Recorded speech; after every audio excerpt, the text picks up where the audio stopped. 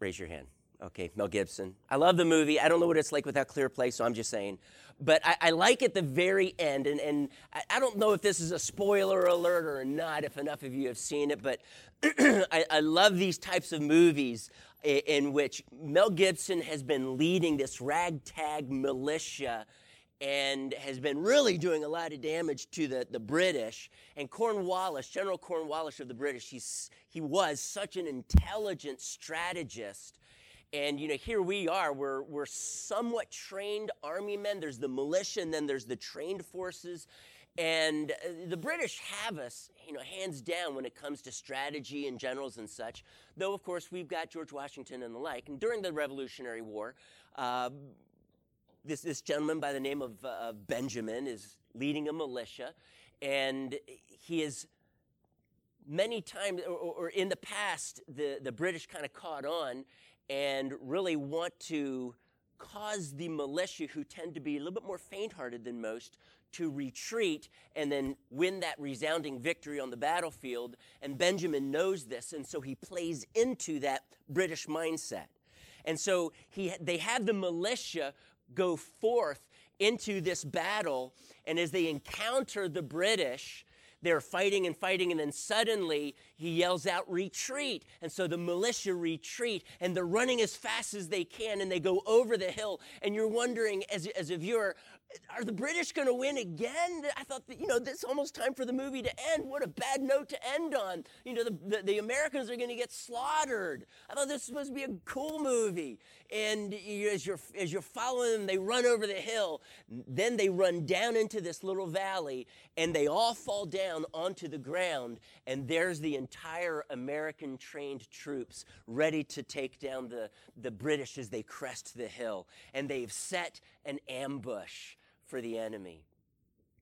There are many times in our lives, and I've experienced this in many levels, such as our finances, in which it seems so dark, it seems as if there is no way out. God, what are you going to do now?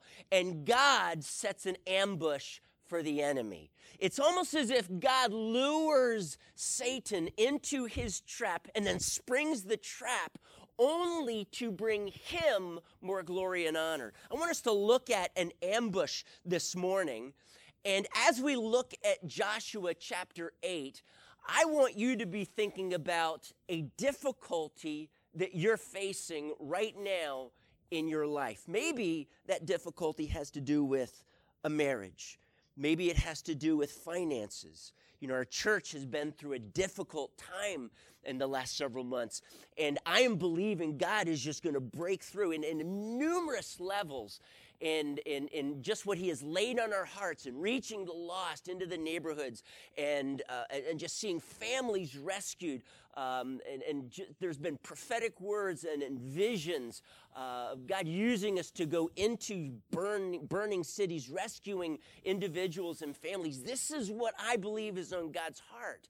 But God loves to set an ambush. And maybe in your life, as you're looking around and you're looking at your family and you feel like the devil has just devastated it, and you've been praying and wondering, God, where are you now? Maybe in your marriage, maybe in your job, your finances, maybe in your own personal ministry, as you're just kind of wondering, God, I thought you had called me to some sort of ministry on this campus. Where are you? It's like nothing is happening. And it seems as if anything, darkness is pushing back, and it just seems so strong and overwhelming. God, where are you in this dark hour? So turn with me, if you would, Joshua chapter 8. We're going to read the first 29 verses about this ambush that is set for the city of Ai. Now, you may remember that they tried attacking Ai in chapter 7, and they got wiped out because as they were attacking Ai, they did not realize that there was sin in the camp. And as Joshua was on his face before God saying, God, where were you? We got creamed. People, Israelites died in this battlefield, and we were supposed to win. And I thought, God, no enemies would be able to stand up against you. And God said, get on your feet, Joshua. There is sin in the camp, and unless you deal with that sin, you will never be able to stand up against your enemies. So Joshua repents. The people deal with the sin issue in the camp. And now they're poised. God, are you now going to come through for us? Or are we going to have a repeat of the other day? Then the Lord said to Joshua, do not be afraid. Do not be discouraged. Can you just underline those two sentences? Do not be afraid. Do not be discouraged. Take the whole army with you and go up and attack Ai, for I have delivered into your hands the king of Ai, his people, his city, and his land. You shall do to Ai and its king as you did to Jericho and its king, except that you may carry off their plunder and livestock for yourselves. Set an ambush behind the city. So Joshua and the whole army moved out to attack Ai. He chose 30,000 of his best fighting men and sent them out at night with these orders. Listen carefully. You are to set an ambush behind the city, and as we find out, that's 5,000 of these 30. Don't go very far from it. All of you will be on the alert. I and all those with me will advance on the city, and when the men come out against us, as they did before, we will flee from them. They will pursue us until we have lured them away from the city, that is, their fortified city, lure them away from the city, for they will say, they're running away from us as they did before. So when we flee from them, you are to rise up from ambush and take the city. The Lord your God will give it into your hand. When you have taken the city, set it on fire. Do what the Lord has commanded. See to it. You have my orders. Then Joshua sent them off, and they went to the place of ambush and lay in wait between Bethel and Ai, to the west of Ai. But Joshua spent that night with the people.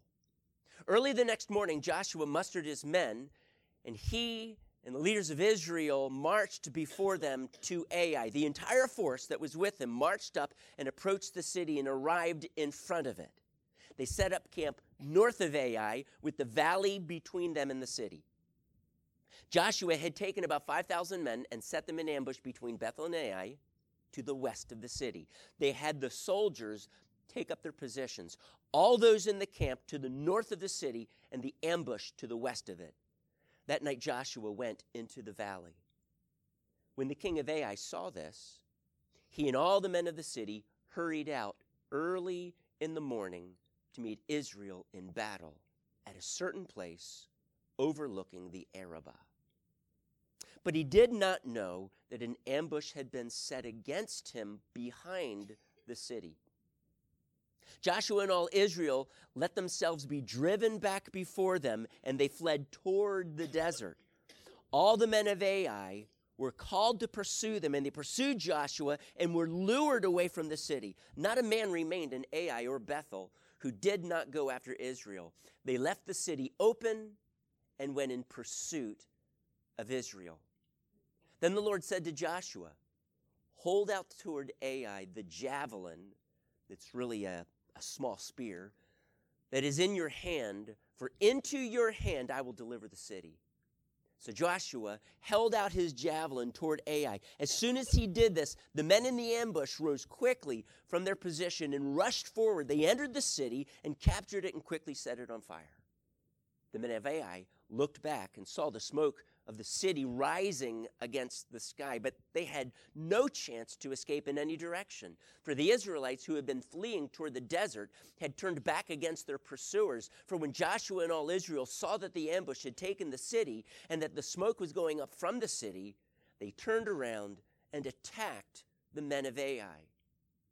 The men of the ambush also came out of the city against them, so that they were caught in the middle with the Israelites on both sides. Israel cut them down, leaving them neither survivors nor fugitives. But they took the king of Ai alive and brought him to Joshua.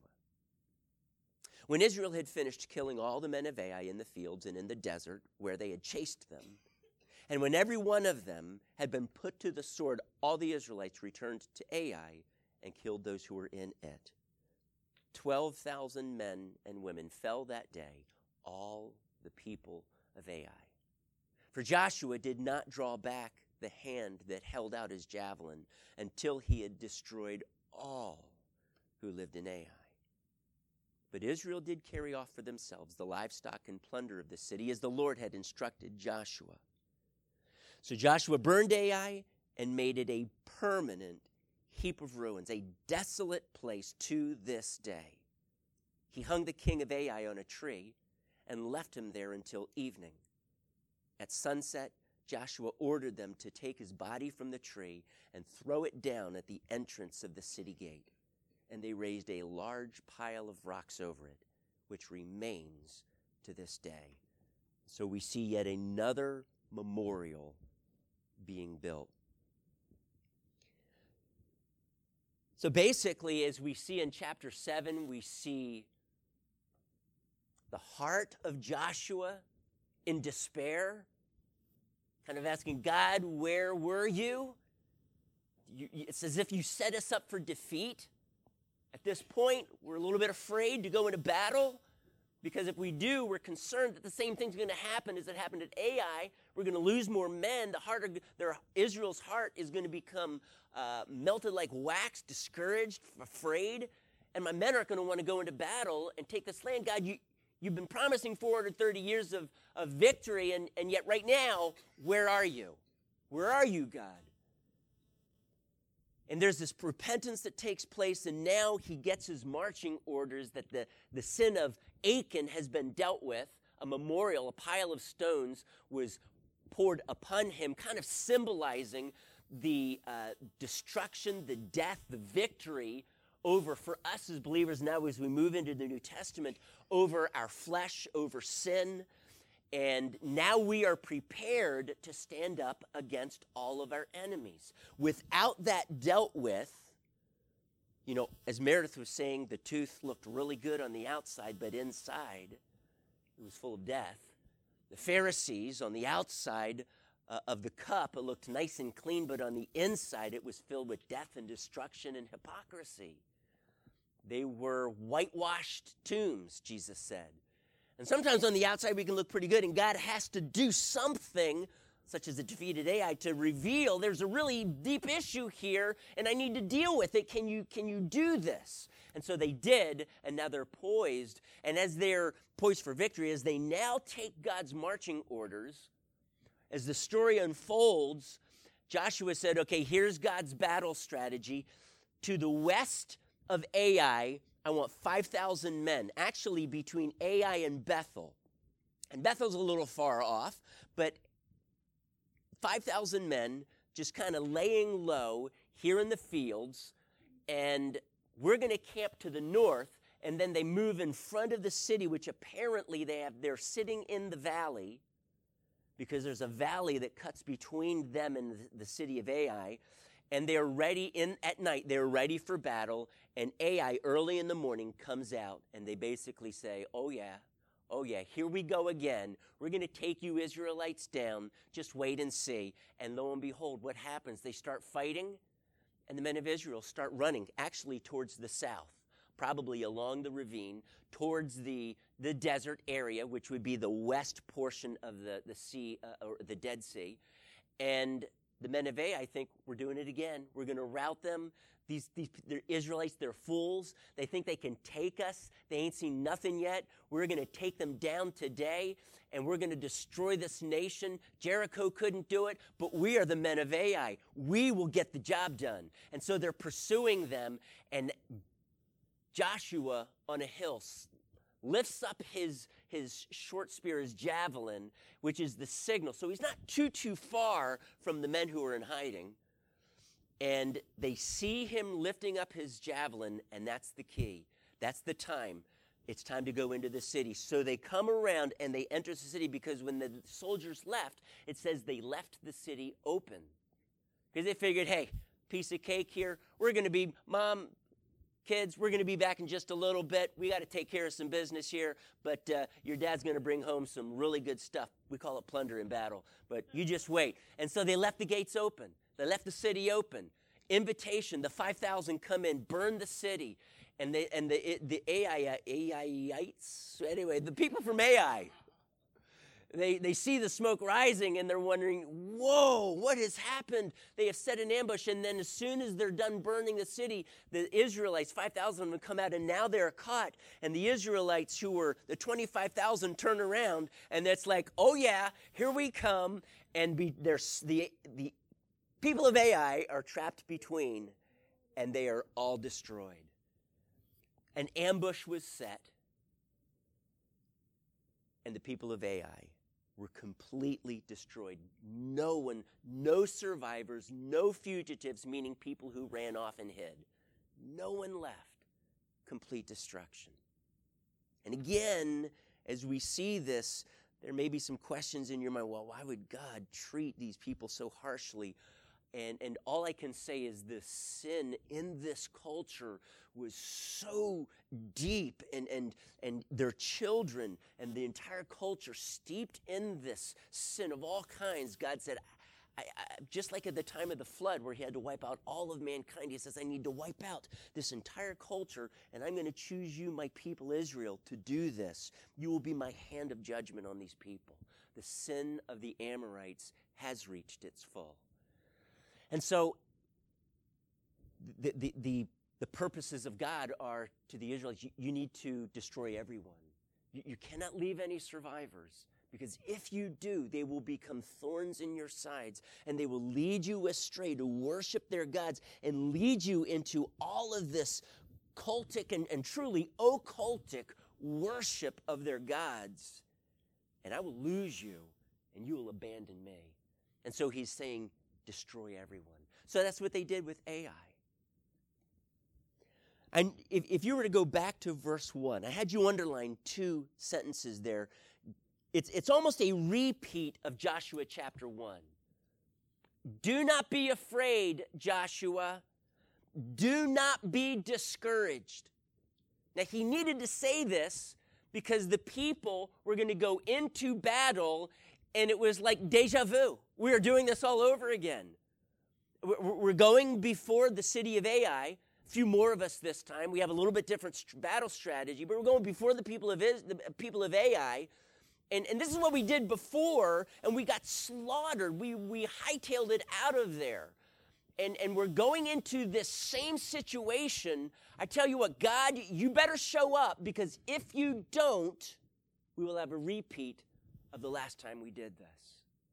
And as they are marching into battle formation that during the night in which Ai the next morning met them, you can only imagine some questions in the soldiers' minds. God, are you going to come through? Are you going to come through this time for us? Are we going to be able to stand against our enemies, or will we fall today? And so Joshua said, you need to have faith. Do not be afraid. Do not be discouraged. And honestly, church, sometimes we face problems over and over, and God is trying to help us get a clue how we can, according to Romans 8, be more than conquerors. How do I walk through this difficulty in triumph instead of in defeat? And there comes a point in which God says, from this day forward, you will walk in victory because you have trampled upon these strongholds in your life. You have learned to grasp a hold of faith when everything around you seems dismal and dark. And we come to this place in which God says, today, I need you to have faith. And that is a word to some of you. Today, you need to have faith. Today, you need to look to God, and there's something that needs to stir within you that says, today I am standing on the word of God, and he will not abandon me. He will come through for me this hour, as dark as it is. And truly, at the time of battle, it was dark. It was first thing in the morning, and the men of Israel, it was dark, and they were all set up. And then the light dawned, and God said, now is the day for victory. And so they ambushed them. The first thing that we need to realize is that if we are going to see God in our darkest hour set an ambush for the enemy so that we walk away victorious, we must not be afraid. We must not be discouraged. And if you're discouraged this morning, that is going to work against your faith, and I'm going to challenge you. Let faith, the faith of God, rise up in your hearts and set your heart on the character of God, who will not abandon his people. And he will come through. That is his promise. David said, I have never seen the people of God begging for bread in the streets. I know with our personal finances, there have been times in which there's been plenty and times in which there has been want, as Paul says in Philippians 3. And I know how to be content, as Paul says, in both circumstances. And we have had to see time and again God come through. And with every situation, here's just the weakness of your pastor, but in every situation, there wasn't this, all right, here we go. God is going to come through. There were times in which Mike Jeffords had to pull me aside and as we were walking the lot and there was nothing on the lot at the dealership. And I'm wondering, God, this is like a repeat of last month. And you came through for us. Actually, you came through for us the last 5 months. But there's nothing here today. And Mike had to remind me, well, I recall this happening last month and the month before, Mike.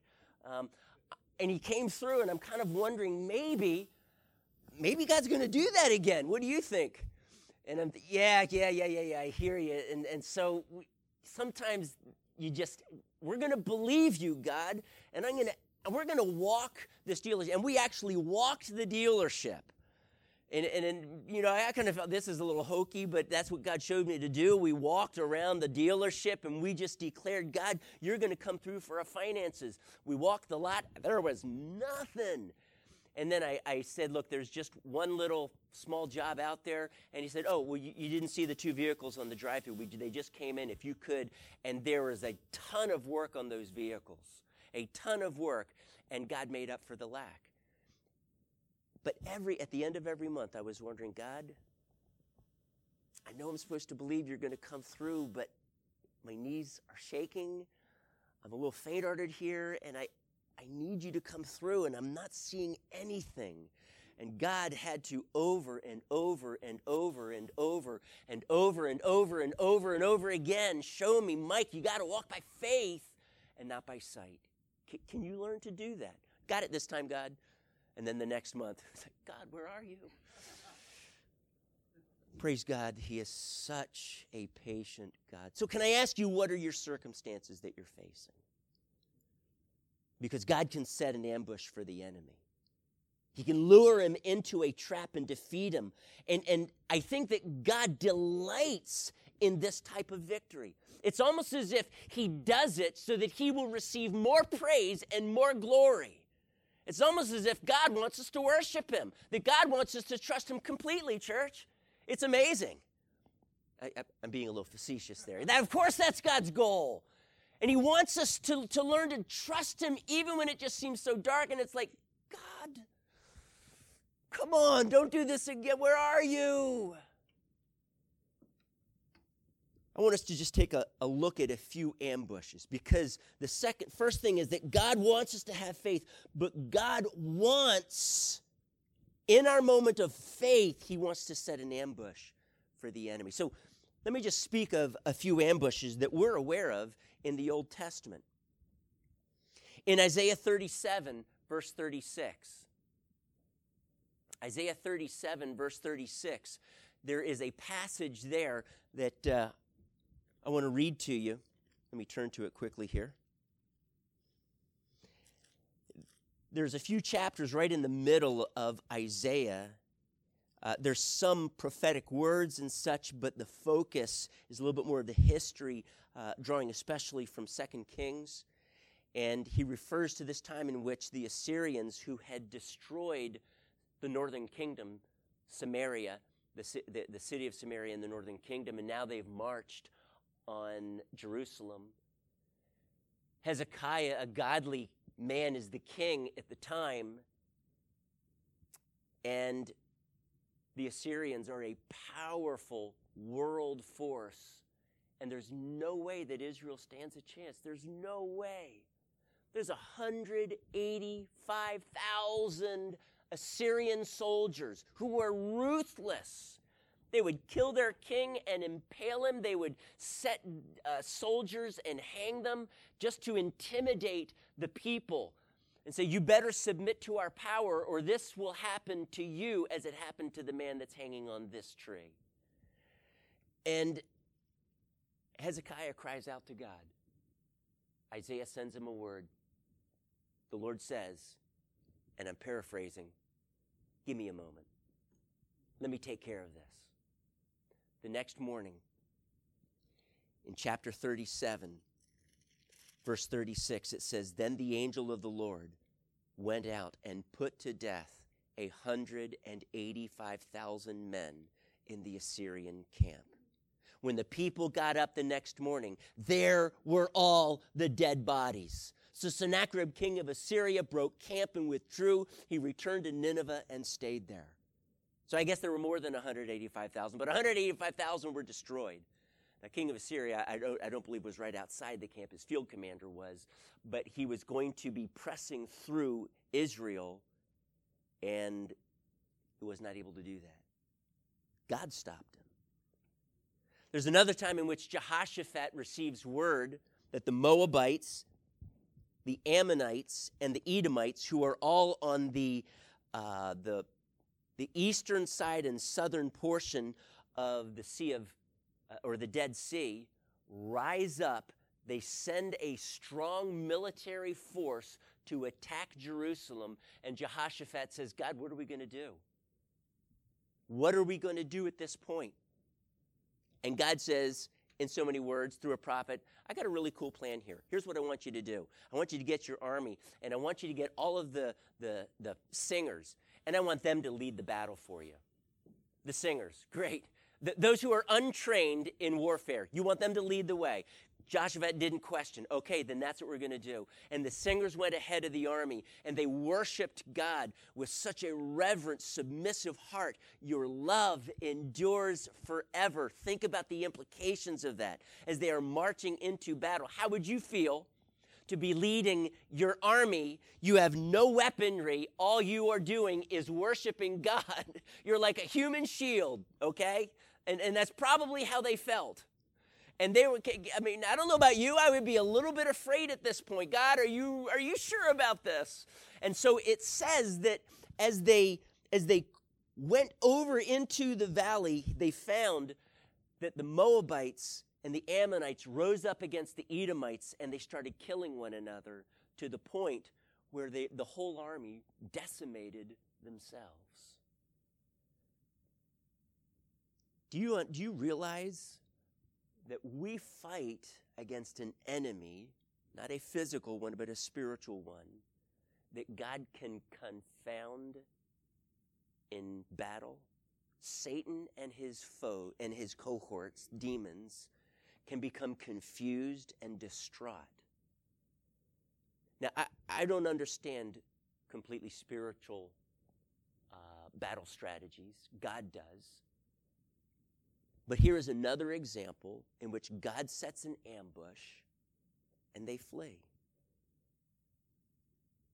When the Arameans advanced against the city of Samaria, and this was an ungodly king, but Isaiah had said that the next day, even as they laid siege against Samaria, the Arameans had cut off their food supply for such a long time that prices skyrocketed in the city. And people, it says, were even eating their own children. And Isaiah prophesied, by this time tomorrow, in so many words, prices will come down so far, you're not going to believe it. And they kind of mocked him, yeah, right. Now, you may remember there were some lepers who realized, we can either go into the city, scare everybody, take their food, because they were lepers, or we'll just go at the mercy of the Arameans, and, if they kill us, they kill us. We're going to die anyway, but maybe they'll give us some food. So they go into the Aramean camp. They're all gone. They're all gone. All they find their tents empty, they find their raiment, all of their wares, all of their gold, silver, everything, because they had marched through plundering, and all of that plunder was strewn across the desert as they ran off miles and miles to the Jordan River. And it said that God caused them to hear chariots at night, and it threw them into such confusion they thought the Hittites had been hired to come against us, and they fled. Another ambush. Or maybe you may remember in Judges 6, 7, and 8, in which God says to Gideon, I want to raise you up as a commander of my army in Israel and fight against the Midianites. There's 130,000 of them. And with a little bit of fear and intrepidation, Gideon says, okay, all right, I will do this. And God sends him 32,000 men. And God says, that's really awesome. You were able to muster 32,000 men to fight against 130,000 Midianites. But guess what, Gideon? That's too many for me to work with. So he gives them a test, whittles them down to 10,000. Gideon says, okay, 10,000, God. This is the best that we can do. And God says, that's awesome, Gideon, but that's still too many people. Here's one more test I need you to provide so that we can whittle it down to the men that I need. And he whittled down from 10,000 to Gideon's 300. And you remember the story as the camp of the Midianites, 130,000 men in this valley. The Israelites, the 300 men, stand on top of this mountain ridge, and they have a torch with a jar in one hand and a sword in the other. And at Gideon's command, they break the jars. And the jars the torches, they were typically a torch per 50 to 100 men. And when they see 300 torches, and I'm sure they didn't stop and count. Okay, let's count how many years. Okay, 300 times 50. Okay, that means there's this many. I'm sure they just saw a bunch of torches, and they said, we're surrounded. And they started killing one another. And they fled with such fear and terror in their hearts. The 300 pursued them. 300 were pursuing 130,000. May God arise and our enemies be scattered. Though they come at you from one direction, they will flee from you in 7. One will put 10 to flight, and what is this? 10 will put 1,000 to flight, I believe it goes. You know, this is what our God can do. He sets ambushes for the enemy. And it's almost as if he just says, come on, Satan, just bring your just a little bit closer, just a little bit closer. And God springs the ambush on the enemy. Remember, our struggle is not against flesh and blood, but against the rulers and authorities, the world powers of this dark world, and the spiritual forces of evil in the heavenly realms. This is a demonic entourage, a demonic army that is fighting against us. This is a spiritual battle that we engage in every single day. How would God spring an ambush in our tiny, puny lives in the 21st century? Well, let me take you back to perhaps the most profound ambush that God ever set in all of history. Before I talk about that, I want to share with you 3 things about our enemy, the devil. Number 1, he is not omnipresent. Only God is omnipresent. Angels are not. They can only be in one place at one time. Satan is a fallen angel. He can be in only one place at one time. I realize that throughout this world, not just in third world countries, but in America, people, as demons are cast out, we say, we bind you, Satan, in Jesus' name, or I rebuke you, Satan, in Jesus' name.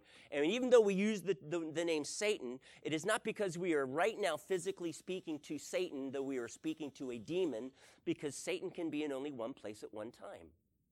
Okay, do you follow me there? And so our battle is against this demonic entourage. Satan can be in only one place at one time. The demons can be in only one place at one time. And so consequently, we realize the devil and his army can be divided. God cannot, because he's everywhere at the same time. He can be in the midst of this battle over here as well as your present battle in this struggle that when you go back to work tomorrow morning, you're going to face again. He can be there. Satan cannot.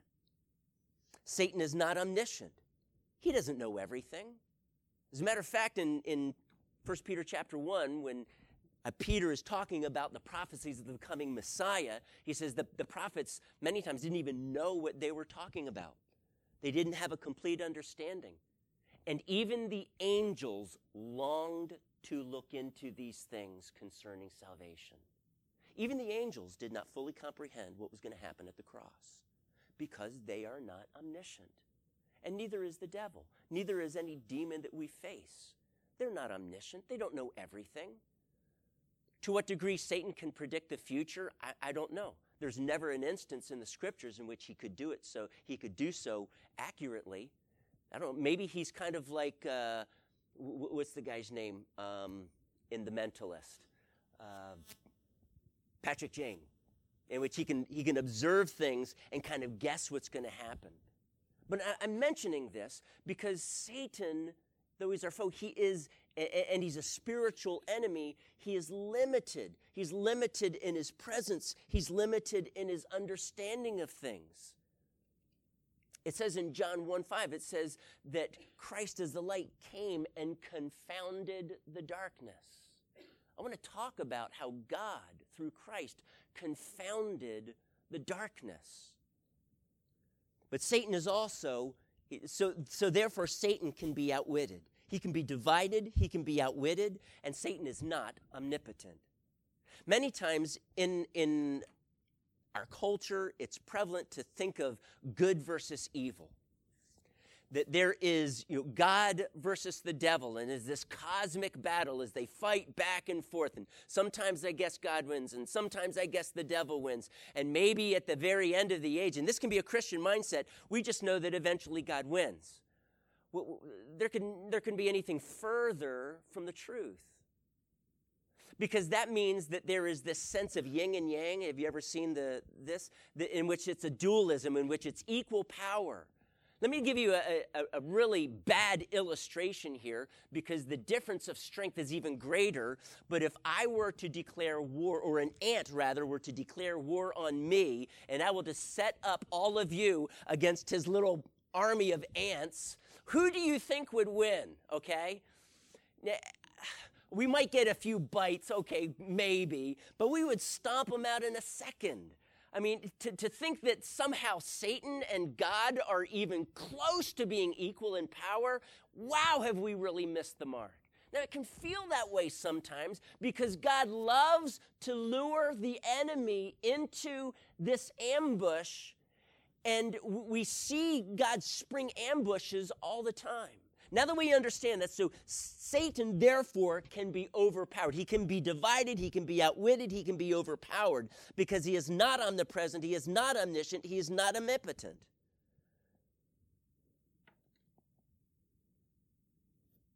So Jesus comes to this earth. I think it's clear to Satan, he realizes that Jesus is God come in the flesh. He's aware of this. He's not omniscient, so he does not know the future. He stirs up trouble against Jesus throughout his ministry. He even causes Peter to speak on his behalf at one point. So Jesus says, "Get behind me, Satan. You do not understand the things of God." Satan stirs up Judas Iscariot. John tells us he actually enters him, he demonizes him, and he betrays Jesus for 30 pieces of silver. Can you almost imagine, and I enjoy the Passion of the Christ because this is somewhat played out as you see the devil just so cunning and so crafty and delighting as he's pulling these things together, and as Jesus is in the Garden of Gethsemane, and the pressure that he is applying on Jesus and just trying to speak lies to him, but Jesus doesn't buy into any of these lies. And now as Judas Iscariot that very night shows up on the scene with a battalion of men equipped for battle to arrest Jesus and to try him. And as the trial goes on before the Sanhedrin, we realize that they have a case, even though it's falsified, a case against Jesus, specifically with blasphemy.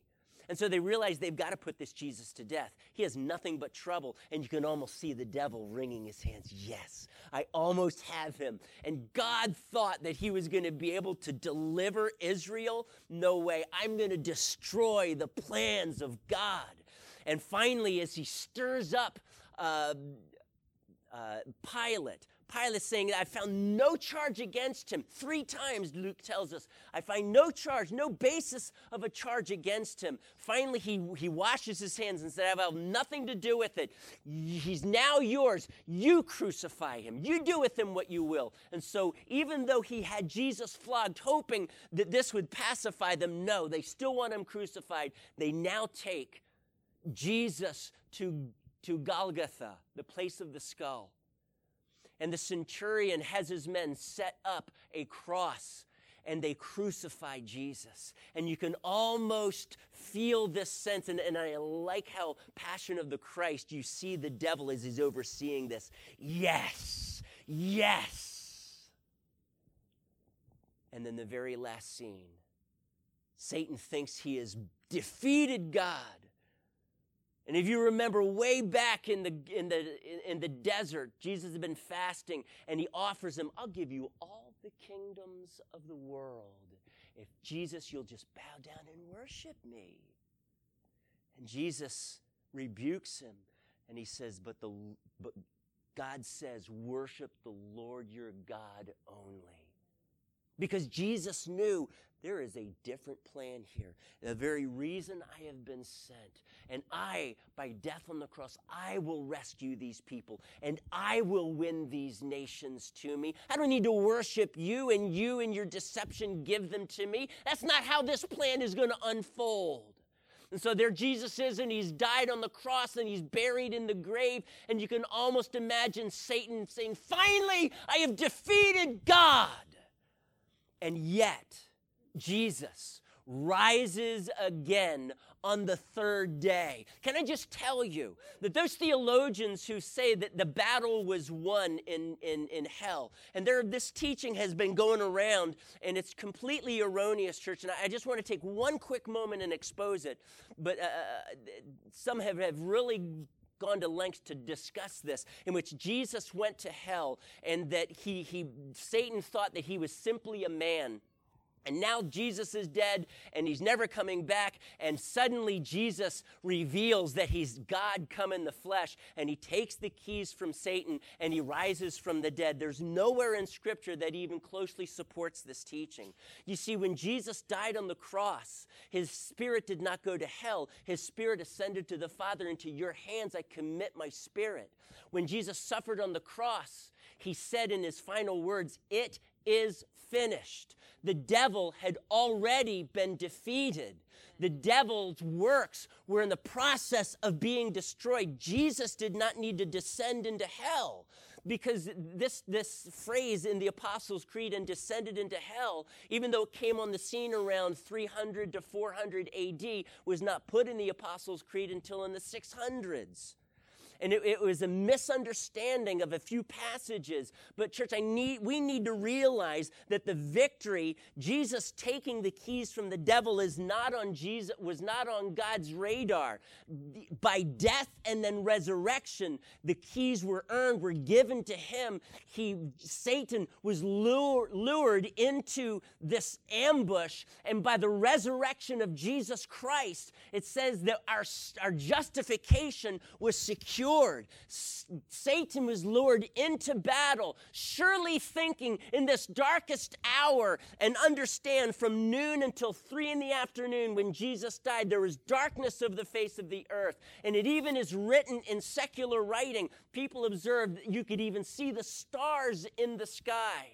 And they wrote it off as simply, well, it's because of an eclipse. But it was during the Passover, which happens during the full moon. And it is absolutely impossible for there to be an eclipse during a full moon. This cannot be explained naturally. It was a divine act of God in which darkness came upon the earth. And I can only imagine Satan is reeling in victory, feeling he has finally overcome the Son of God. And yet, my Bible tells me that Jesus, by his death and by his resurrection, overcome all of the works of the devil. 1 John chapter 3, verse 8. Turn there quickly with me if you would. 1 John chapter 3, verse 8. As soon as I get there, I'm reading it, okay? It says, he who does what is sinful is of the devil, because the devil has been sinning from the beginning. The reason the Son of God appeared, came to earth, was to destroy the devil's work. We need to realize that the cross is in this process of destroying the devil's work. We can word it this way, and we're going to get to this in the theology class. By the cross, Satan was destroyed.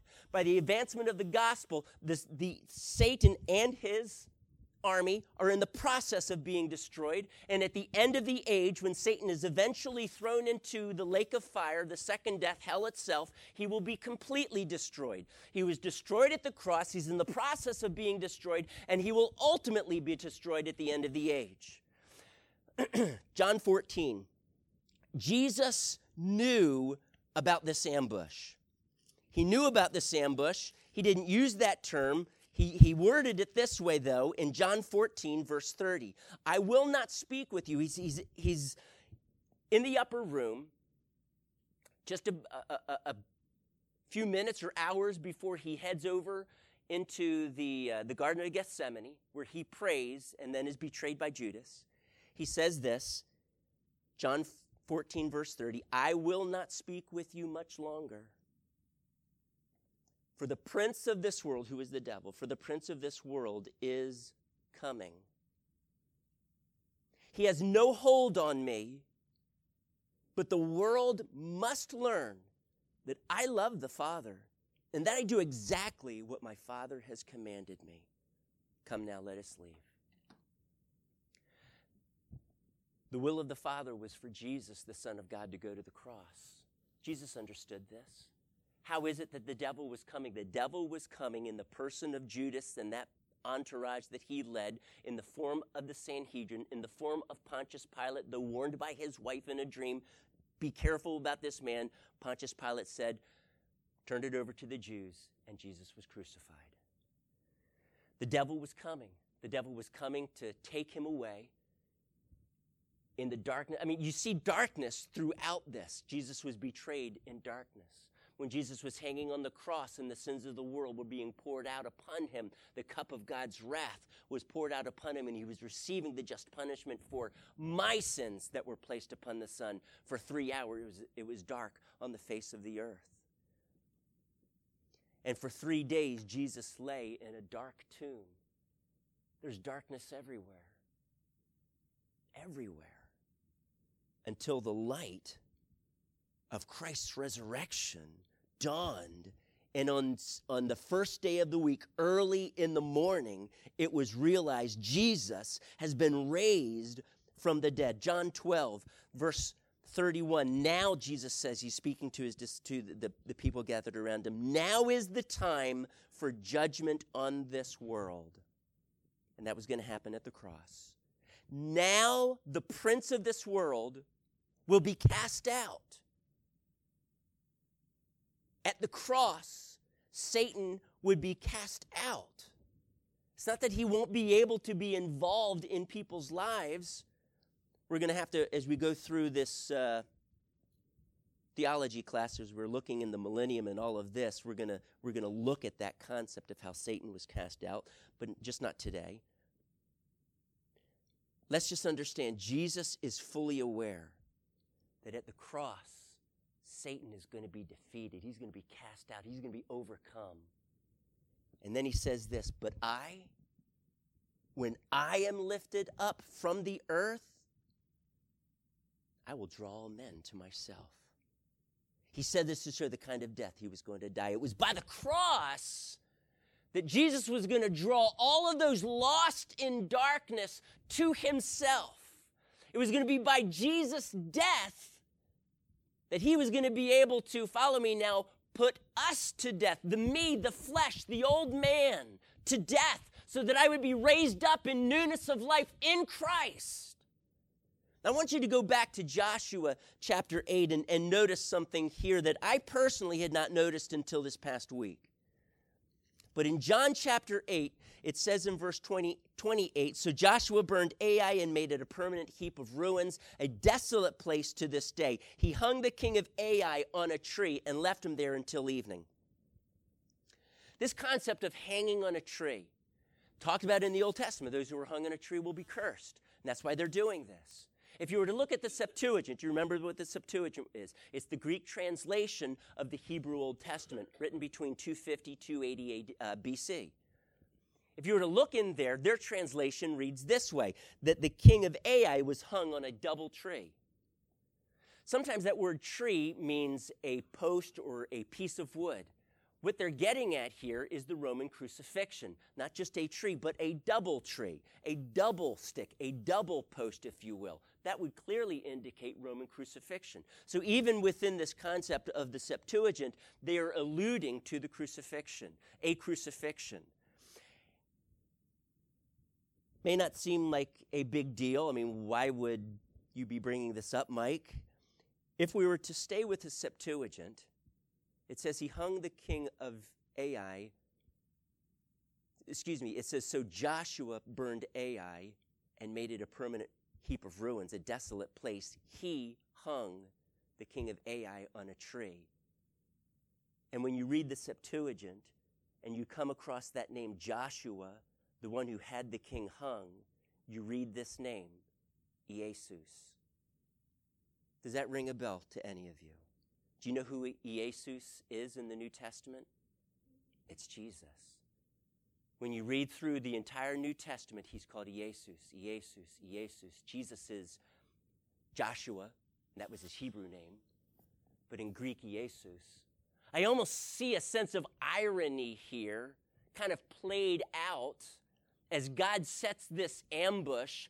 Satan himself, by Jesus' cross, is crucified, is destroyed. That Jesus, Iesus, he is the one who overcomes the enemy. I just see, as I read through that, I almost laughed, realizing that God, it is through Jesus' death that he puts to death all of the works of the devil. Now, let me now bring this full circle as we talk about and going through this, the New Testament, because now we see just persecution. It doesn't just an ambush that God sets for the devil at the cross, but now as we go through the book of Acts, we see one ambush after the other. We see the rulers persecuting the church. And what happens? In Acts 8, the persecution becomes so intense, the church is scattered. Can you imagine Satan say, okay, I may not have been able to keep the Son of God down, but now I've got his church on the run, and we're going to destroy this cult. We're going to destroy this belief in Jesus, and I'm going to win, and no one's going to believe in Jesus. Do you remember what happens? Philip says, you know what, God, I think I'm going to go over here to Samaria. I'm not going to stay in Jerusalem where all the persecution is because the church is now being scattered. And he begins to proclaim the gospel, and many people are being saved. They're being healed. Demons cast out. The gospel's proclaimed. And now what happens is when Satan thinks that he's finally destroying the church, it only makes it increase more. You know, this is the humor and the irony that's played out in this spiritual battle that we face every day. God setting the ambush. Yeah, you really think you got me on this one, huh? The apostles, history tells us, were martyred. Every single one of them, but John. And with every martyrdom, can you almost feel, you almost get this feeling of giddiness on Satan and his demons' part. Yes! One more down, 8 to go. One more down, 7 to go. One more down, 6 to go. And we're going to destroy all of them. We're going to crush this thing called Christianity. But do you realize that with every persecution and martyrdom, not only do we see the gospel spread powerfully, it's almost as if when the devil swings so hard, it turns around and hurts him more. Now, if you were to watch any debates concerning the resurrection of Jesus, which for me has been one of the things that has really encouraged me, because when I was in a crisis of faith 6 years into my walk with Christ, I found a book, and in one of the chapters it talked about the resurrection of Jesus, evidences for the resurrection. And I thought to myself, I mean, come on, this is silly. It's so subjective. You either believe it or you don't. And then they began to examine all the evidences, and it blew me away. And one of the evidences that's used is, why did the apostles die for their faith? Why did they do that? It's because every single one of them believed so firmly that they didn't just believe Jesus rose from, they saw him risen from the dead. They touched him. They knew for sure, beyond a shadow of a doubt, that he had died. Pierced, thrust through his side, blood, water coming out, clear indication medically that he had died. Laid in a tomb. They all saw this. And yet all of them testify, wait. No. We saw him risen from the dead. And I remember touching him because I couldn't believe it. Thomas, I knew that I wanted to be able to touch his scars, but I realized, no, I don't want to be a fool. I don't want to doubt him right here. Yes, you're risen from the dead, but they saw him eating. These are the things they testified. They hung out with Jesus. It wasn't just a momentary apparition or some hallucination. And you go through, how can these things be explained? Was it hallucinations? Was it this? Was it that? All of them fall apart. And here is the clinching truth, and that is that every single one of them were so convinced that what they saw was truly the risen Jesus, they were willing to die for that truth. Can I just say, no one that we're aware of has been willing to die for what they knew to be a lie. Why? What's the benefit in that? And yet, Satan thinks by having all of these apostles martyred, he's going to squash Christianity.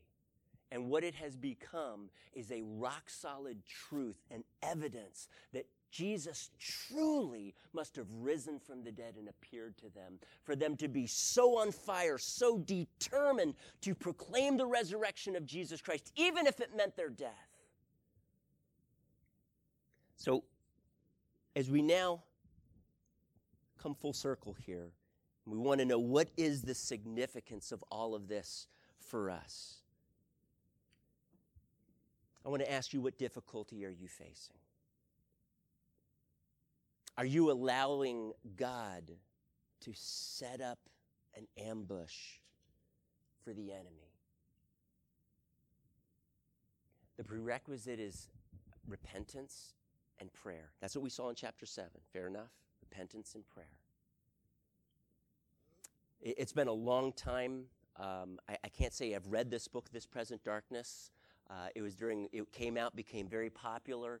I did not have time. I was working 2 full-time jobs at the moment, and my wife graciously bought me the book on cassette.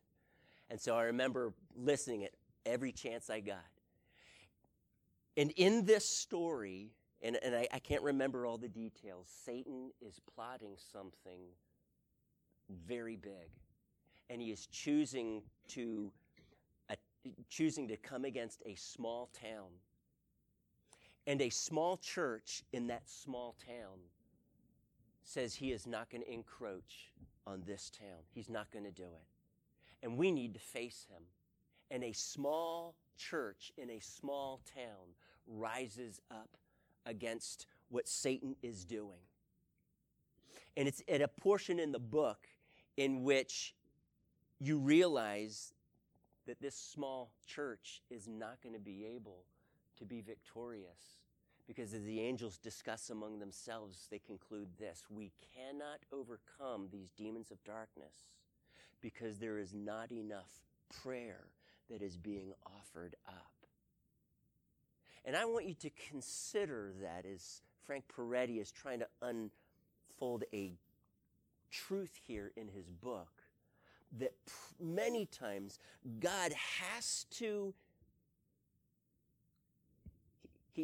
introduce a tremendous difficulty so that his people truly cry out in utter, complete desperation, God, come and rescue us.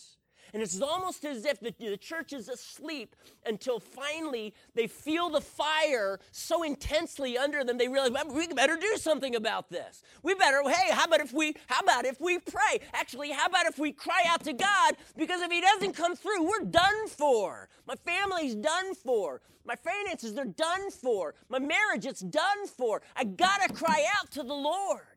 And many times God will allow that fire to be set under us. And he does it because he's needing this sense of desperation to come forth from his church. And if you were to look through the Bible, Old and New Testament, over and over again, you see the people of God crying out to their heavenly Father. Over and over. And it's as if the prayers reach and escalate to this crescendo in which God says, yes, now is the time. Now I come through. Now I step in. Now I spring my ambush. But can you imagine what happens, though, if the church never cries out like that? If they never feel the fire? If they continue in this casual walk through Central Park, as it were, and they never rally in prayer? And the angels discuss amongst themselves, man, God, just let's go. Just send me out. And God is saying, no.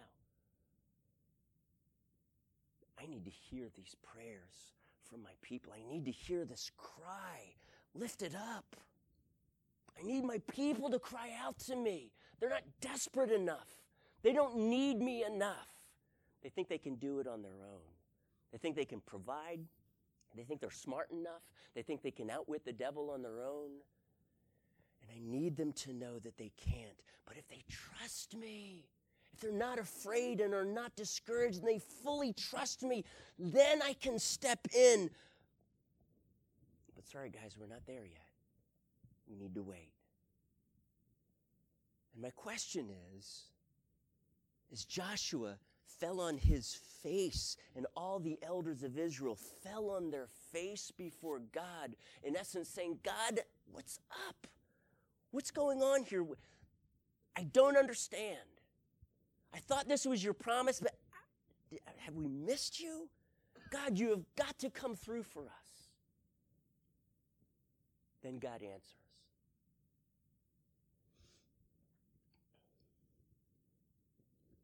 Maybe our problem is that we think we are smart enough and strong enough. Maybe we're spiritual enough or godly enough. Maybe think we can take the devil on our own. But the truth is, church, we can't. But with God's help, as we cry out to him, 24/7, the church crying out to him in desperation, that's when I believe we will see the people of God rising up, the ambushes set, and the kingdom of God advancing with such power and force in our day that will be unprecedented in all of history.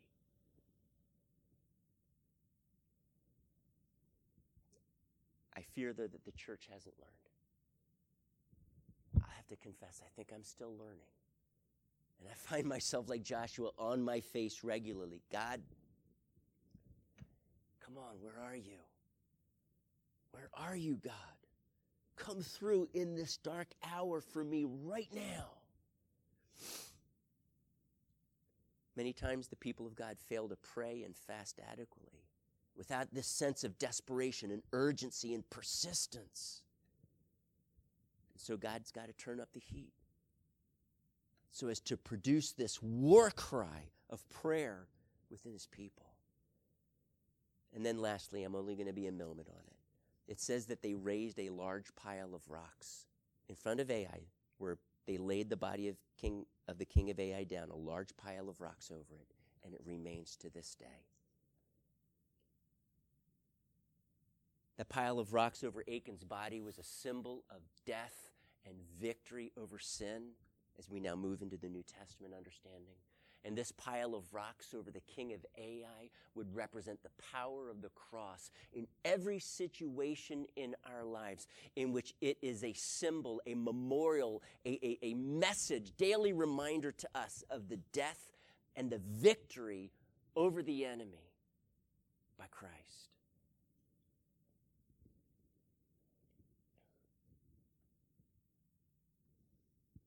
Can you stand with me right now? I believe that God wants to raise up a memorial, whatever the circumstance that you're finding yourself in today, that God wants to erect this memorial. He's wanting to spring this ambush. He's wanting to show himself mighty on your behalf. He wants you to truly know that his grace is sufficient, because in your weakness, that's when his strength is made perfect. And sometimes we have to come to the very end of our strength, and even almost to this point of despair in which we utterly cry out to you, God, I can't, but I know that you can. And as God raises up in our midst from our hearts that cry, I'm going to challenge you, church, wait and see your God come through for you. And so, God, we turn to you.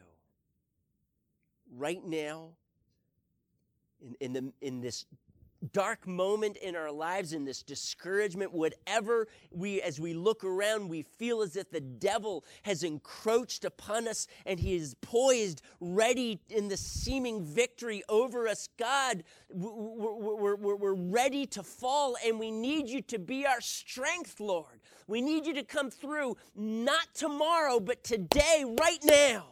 And I'm asking you, Lord God, that you would intervene, that you would spring this ambush, that you would destroy the works of the devil, that as you lure it in, you would only demonstrate your power and your victory even more, and that the fall of our enemy, the devil, would be so great, God, that we would step back and say, only my amazing God could have done that.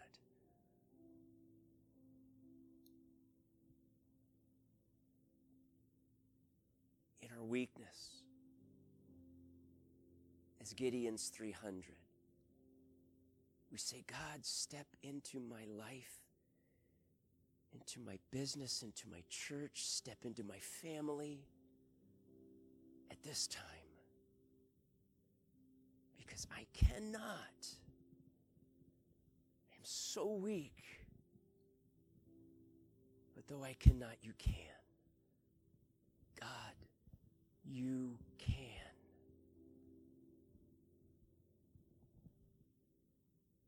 I repent, Lord.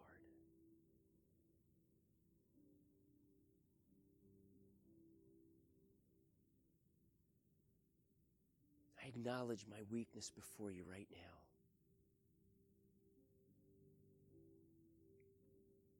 I am broken.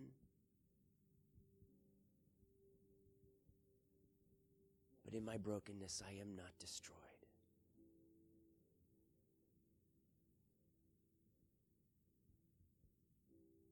Father, come through right now. Show yourself mighty. We want to build a memorial today, God, that would honor your goodness and your grace, your glory, and it would shine that my God is a warrior God, and he fights on my behalf. And in this hour, he will come through, and he will do it again and again and again, because he will never leave me, nor will he forsake me. That is the goodness and the unfailing love of my redemptive God. And so turn my situation around, God. Totally turn it around and redeem it for your purposes. God, there are those here, and we desperately need that breakthrough. Come to our aid, God. Step into our situation and totally turn it around. And we give you the praise and the honor and glory, because you are so good and so gracious. In Jesus' name.